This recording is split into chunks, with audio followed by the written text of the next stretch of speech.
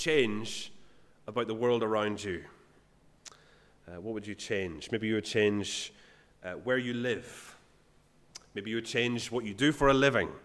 Maybe it would be something physical. You'd like to be taller or shorter or slimmer or stronger.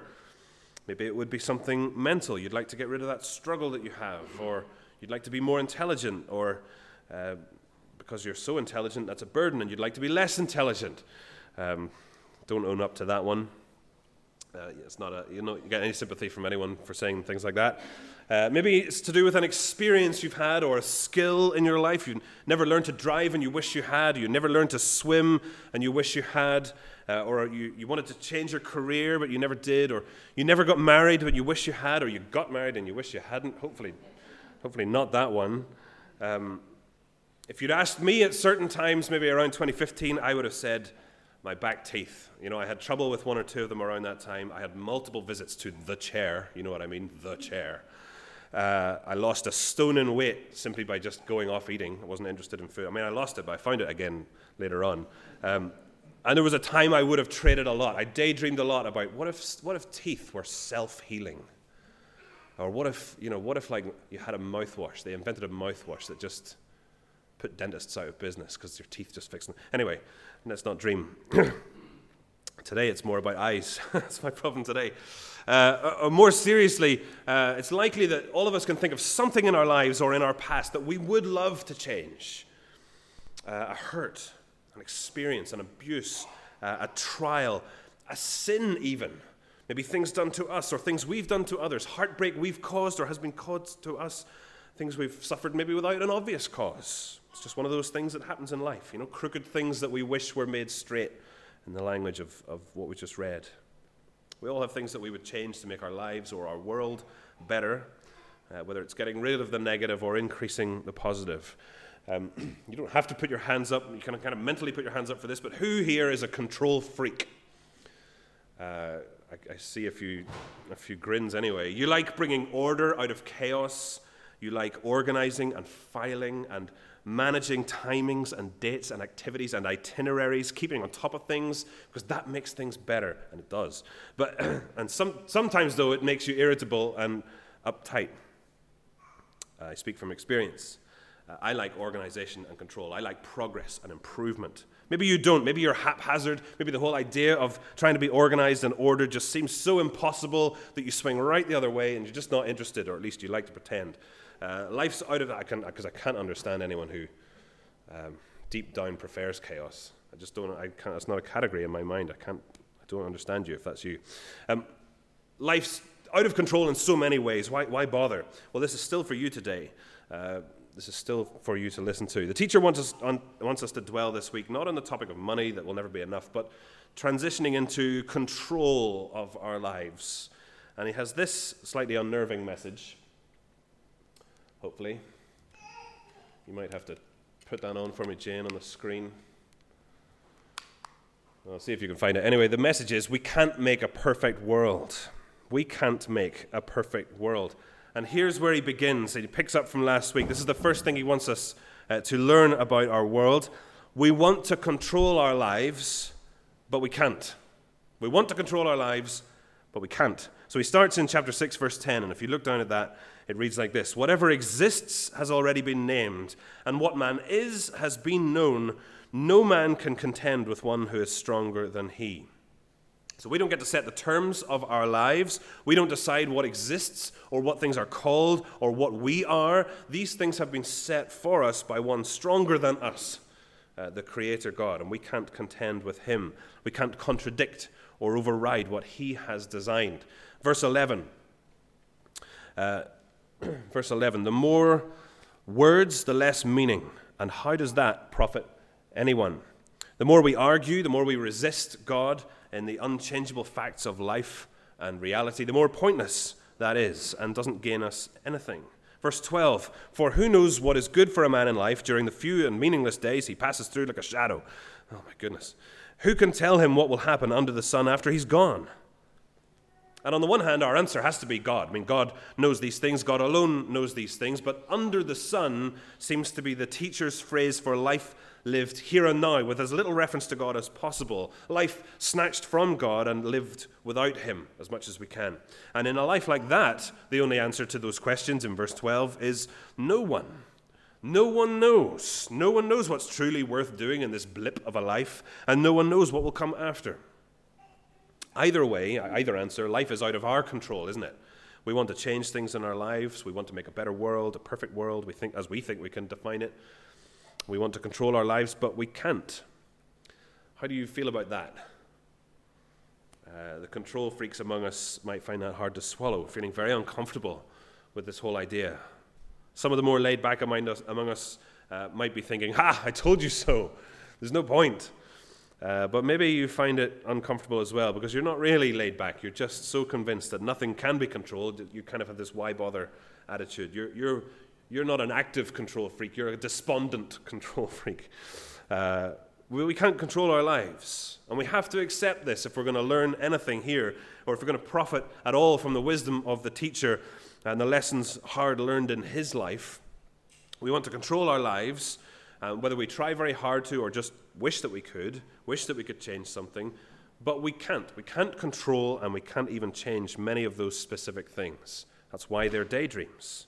It's a kind of escapism, daydreaming about this fantasy world of our own creation and control instead of dealing with the world in front of us with realism. So that's the first thing. We want to control our lives, but we can't. Now, that said, there is a way to live that is better than the other way. There is a way to live that doesn't grant us full control, but that does make a better go of things in a lot of ways and will improve our lives and our world. And that way is wisdom. Wisdom. So the teacher launches into chapter 7 with a pattern a bit like the book of Proverbs, laying out some proverbs of his own to describe the better way of life that is the way of wisdom. So for a heading for that, we want to control our lives, but we can't. However, the way of wisdom is inherently better. The way of wisdom is inherently better. So there is a better way to live. That's wisdom. So for example, chapter 7, verse 1. A good name is better than fine perfume. Well, that's right, isn't it? I mean, if people walk past you in the street and they turn around to look as they catch a whiff of that delicious, expensive designer perfume that you always wear and that just kind of emits from you. But on the other hand, people who know you screw up their noses at the mention of your name because it's so offensive to them. Smelling great is not much of a consolation, is it? There is a better way between those two options. Better a good name than fine perfume. But, verse 1, the day of death is better than the day of birth. So this one's less obvious. Better the day of death than of birth. Better the obituaries page than the birth announcement column. We better keep reading to try and figure this out. Verse 2, it's better to go to a house of mourning than to go to a house of feasting. So better to go to a funeral than to a maternity ward. Better a funeral than a party. I don't know if you like parties. Sure, most of you like parties. I don't really like parties. Not all of us like parties. But to put it this way, would you rather go to a wedding or a wake? Well, it's kind of obvious, isn't it? The teacher says it's better for us, though, to go to the wake, to go to the funeral. Verse 2 continues, for death is the destiny of every man, and the living should take this to heart. So sorrow is better than laughter because a sad face is good for the heart. The heart of the wise is in the house of mourning, but the heart of fools is in the house of pleasure. So death is the destiny of every man, and the living should take this to heart. So it's not that we're supposed to enjoy a funeral more than a party. It's that death is inevitable, life is serious, and if we're going to live well, if we're going to live worthwhile lives, it's better that we learn that death is coming, that life has an ending.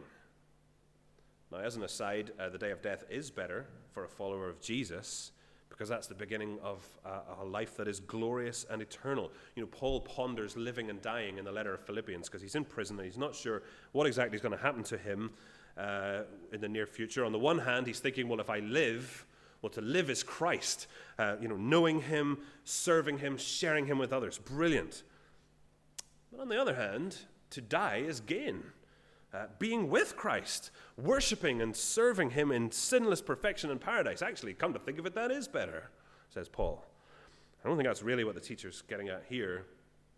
Simply that anticipating our death will point us to a better, wiser, more worthwhile life. So that the coffin preaches a better sermon than the cot. At the cot, all you can say is that baby has mum's eyes and dad's nose.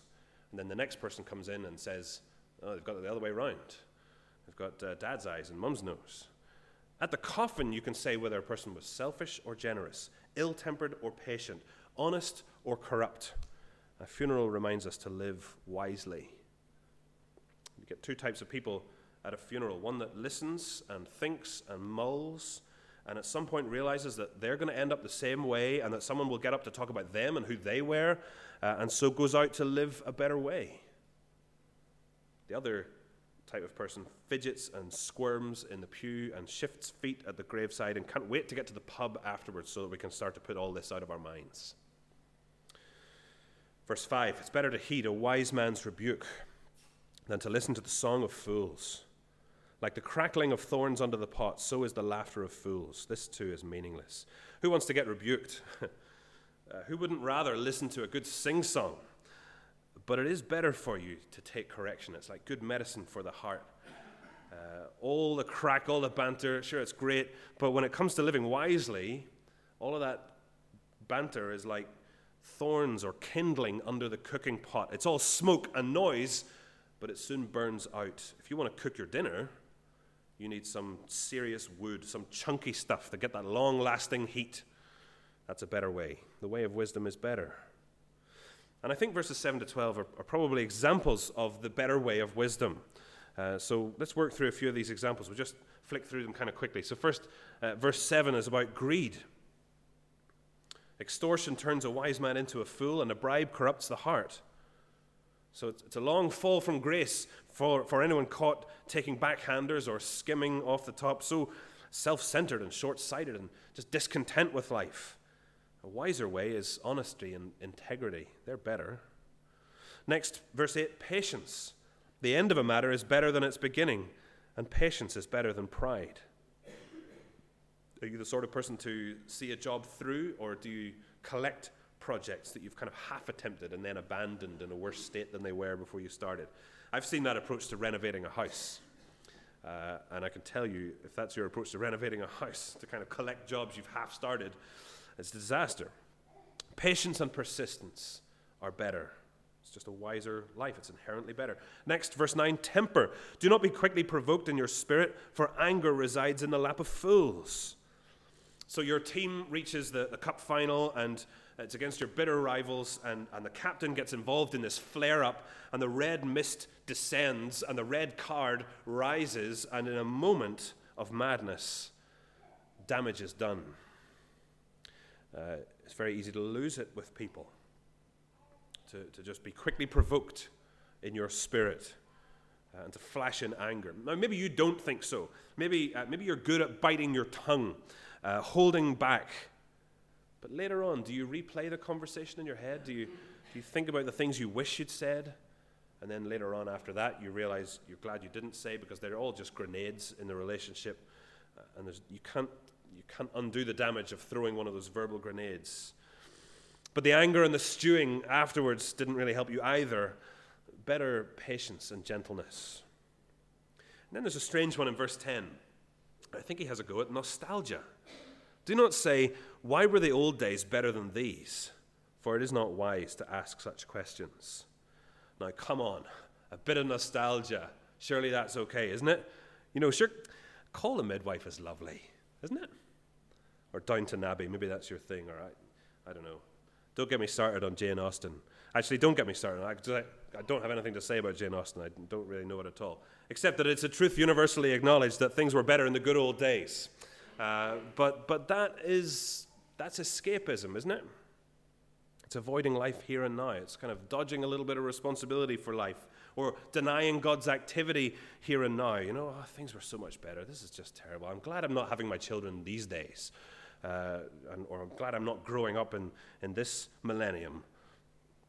Well, better would be a dedication to responsibility and opportunities, and better would be to trust God's sovereignty over the things that you've seen change in your lifetime.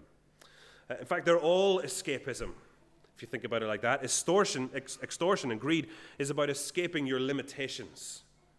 I'm not happy with my situation. I want I want to have more money. Impatience is about escaping the way things are now. I don't like it.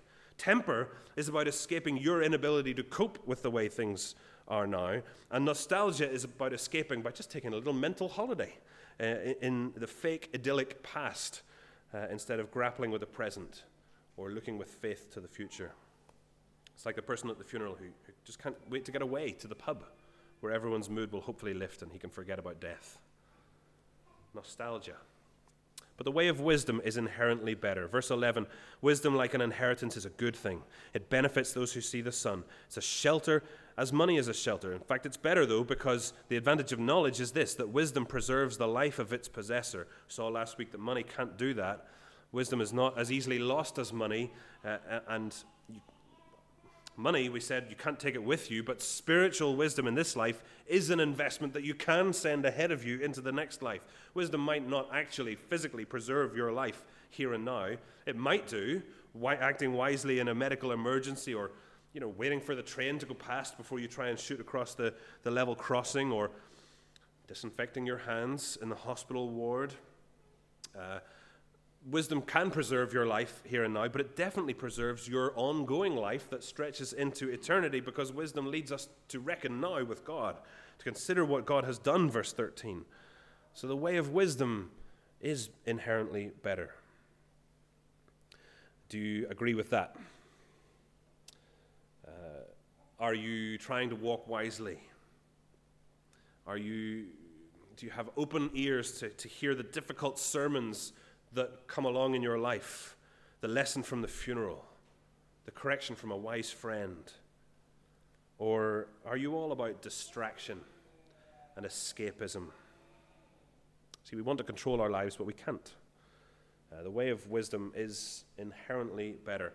But the benefit of wisdom is limited by our sin. And I think that's really where the rest of the passage goes for the most part, and we're not going to go quite as close into the text in all of these as we have been for the sake of time, but we definitely can't stop at verse 12 because it does take a bit of a turn.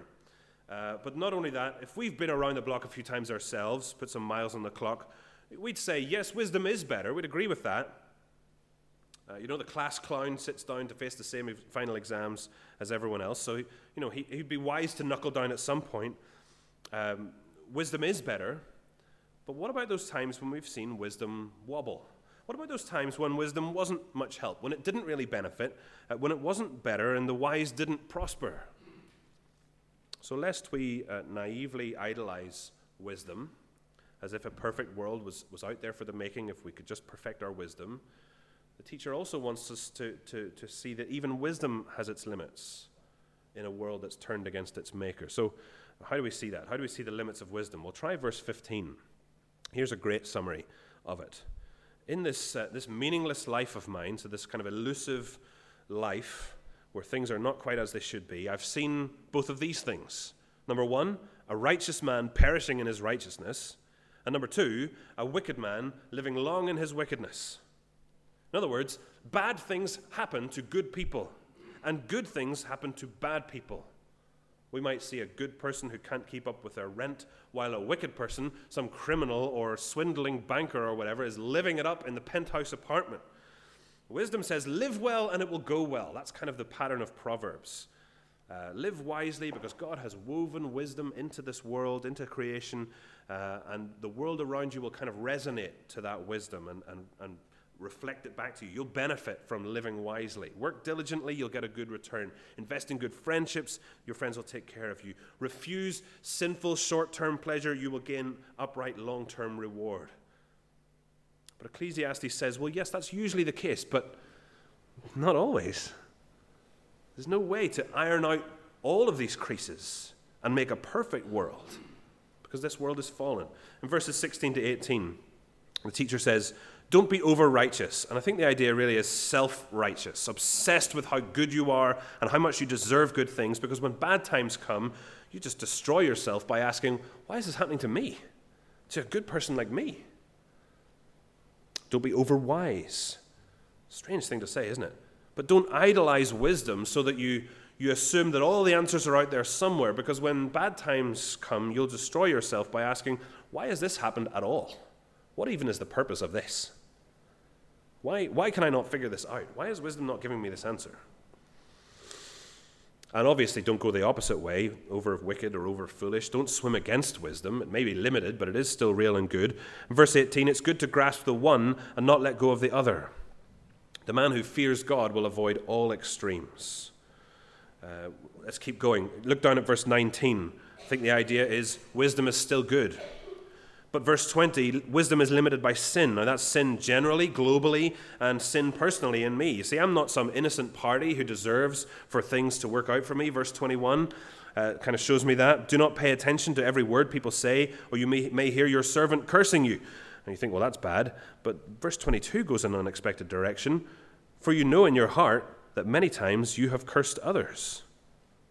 So it's all very well thinking that other people are bad and I'm good, and so wisdom says I deserve good things, but really, I've done a lot of what other people do, what I see them do. And so the long and the short of it, verse 23, all this I tested by wisdom, and I said, I am determined to be wise, but this was beyond me. Whatever wisdom may be, it is far off and most profound. Who can discover it? See, the kind of wisdom that God has, that not only understands but also governs all things, good and bad, for his eternal and perfect purposes, for his glory and our good, that wisdom is not available to us. We are finite and we are fallen. So our wisdom, the benefit of our wisdom, is limited by our limitedness and by our sin. So verse 29, this only have I found, God made mankind upright, but men have gone in search of many schemes. See, wisdom keeps us from all sorts of escapism, from love of money or from lack of patience or from loss of temper or indulgence in nostalgia. There are all types of escapism, of escaping the responsibilities of a wise life lived in worthwhile ways in the light of death. But, the teacher says, idolizing wisdom itself is a kind of escapism. It's saying if we just think more and figure more and learn more, then eventually we'll understand all the confusing and painful stuff that we have to deal with in this life. See, we're imagining a world where the hard stuff is less hard because at least we understand it. But that understanding is not out there for us. We're not capable of it, intellectually or morally. The benefit of wisdom is real, but it is limited, and that much is off limits.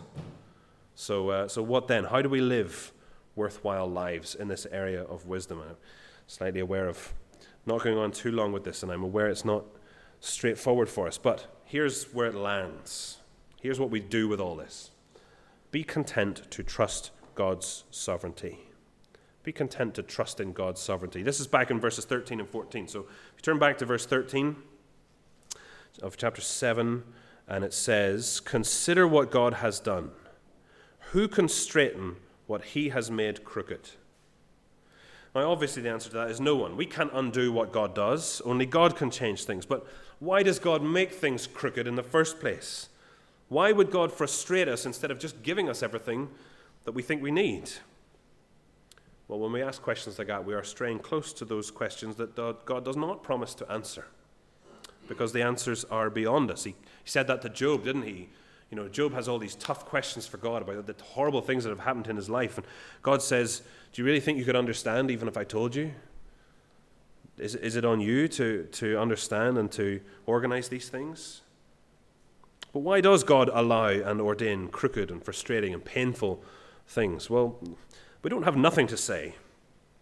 So one thing we can say is that if He puts these crooked things in our lives so that we can find out if we really are trusting in him. See, if everything in our life is just smooth, then you don't know if you're trusting in God or you're just trying to fool him and keep your easy life. I'm kind of pretending that I'm with God, just keep things smooth. You can't tell until the crooked times come and you storm out on God. That's when you realize, I was never trusting in him. Another reason why God sends crooked stuff our way is to detach us from loving this life under the sun and teach us to love life in Christ.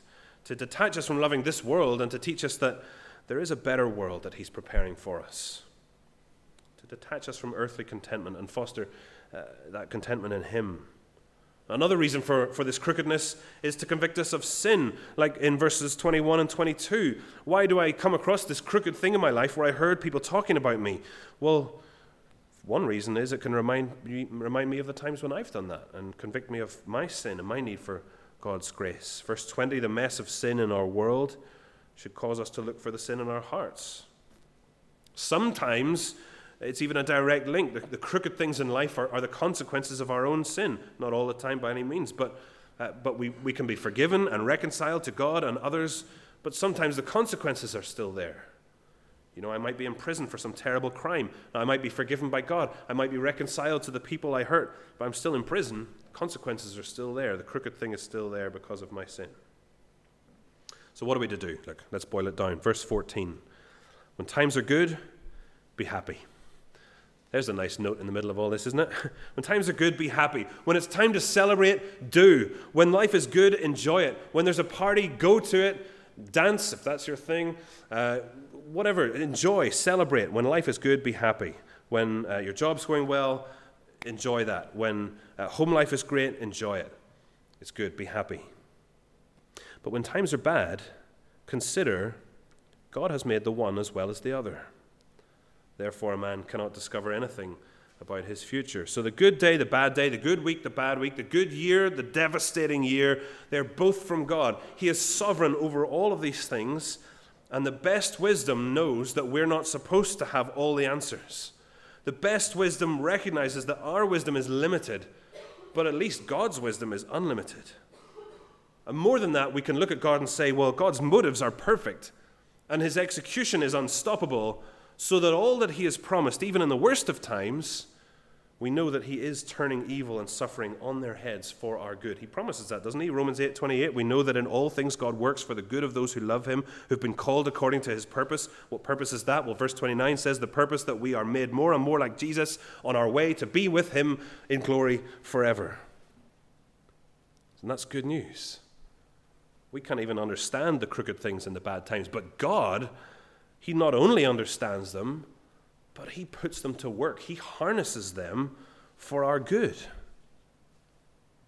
What a thing to kind of blow our minds. We can't understand. We get in a very dark place about things, but God is not only able to understand the things that come our way, but he harnesses them for our good. And nowhere, as we finish, is that more clear than at the cross. Jesus, God the Son in the flesh, the perfect man, perfect life, godly 100%, in no way deserved anything bad, but who had this massive crooked thing in his life, the ultimate crook, the cross itself, agonizing death under the wrath of God for sin that wasn't even his own.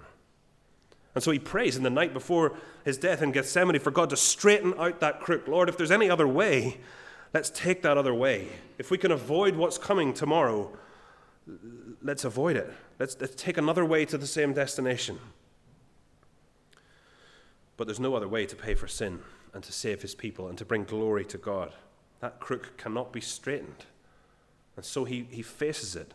He faces the crook. He faces the cross. He trusts in his Father's purpose in it. And he trusts in God's vindication, in God's timing, not before so that he avoids the difficult thing, but after raising him from the dead on the third day. Which has got to be the ultimate example of verse 8, where the end of a matter is better than its beginning. So what about that question that we started off with, the thing in your life or in the world that you would change to make things better? Would you still change it? Would you still make straight what God has made crooked? Or is that just escapism, a kind of daydreaming, instead of being content to trust God's sovereignty? No, we need to remember God's love for us that sent Jesus to the crooked cross. We need to trust that our Father will work everything out in his good time. And that's the lesson of these chapters. Let's pray for help, not just to understand them, but also to take them to heart. Let's pray.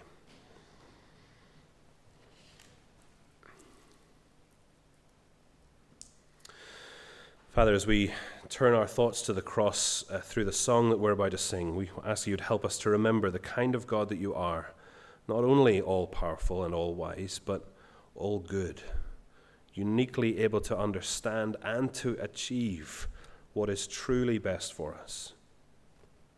Help us to walk step by step along that narrow, crooked path that Jesus has walked before us. Help us to be content, whatever our lot in life, the lot that you've given us, because we're content first and foremost in you. We ask for your help in these things. And would you turn our minds now as we sing To the Cross? Amen.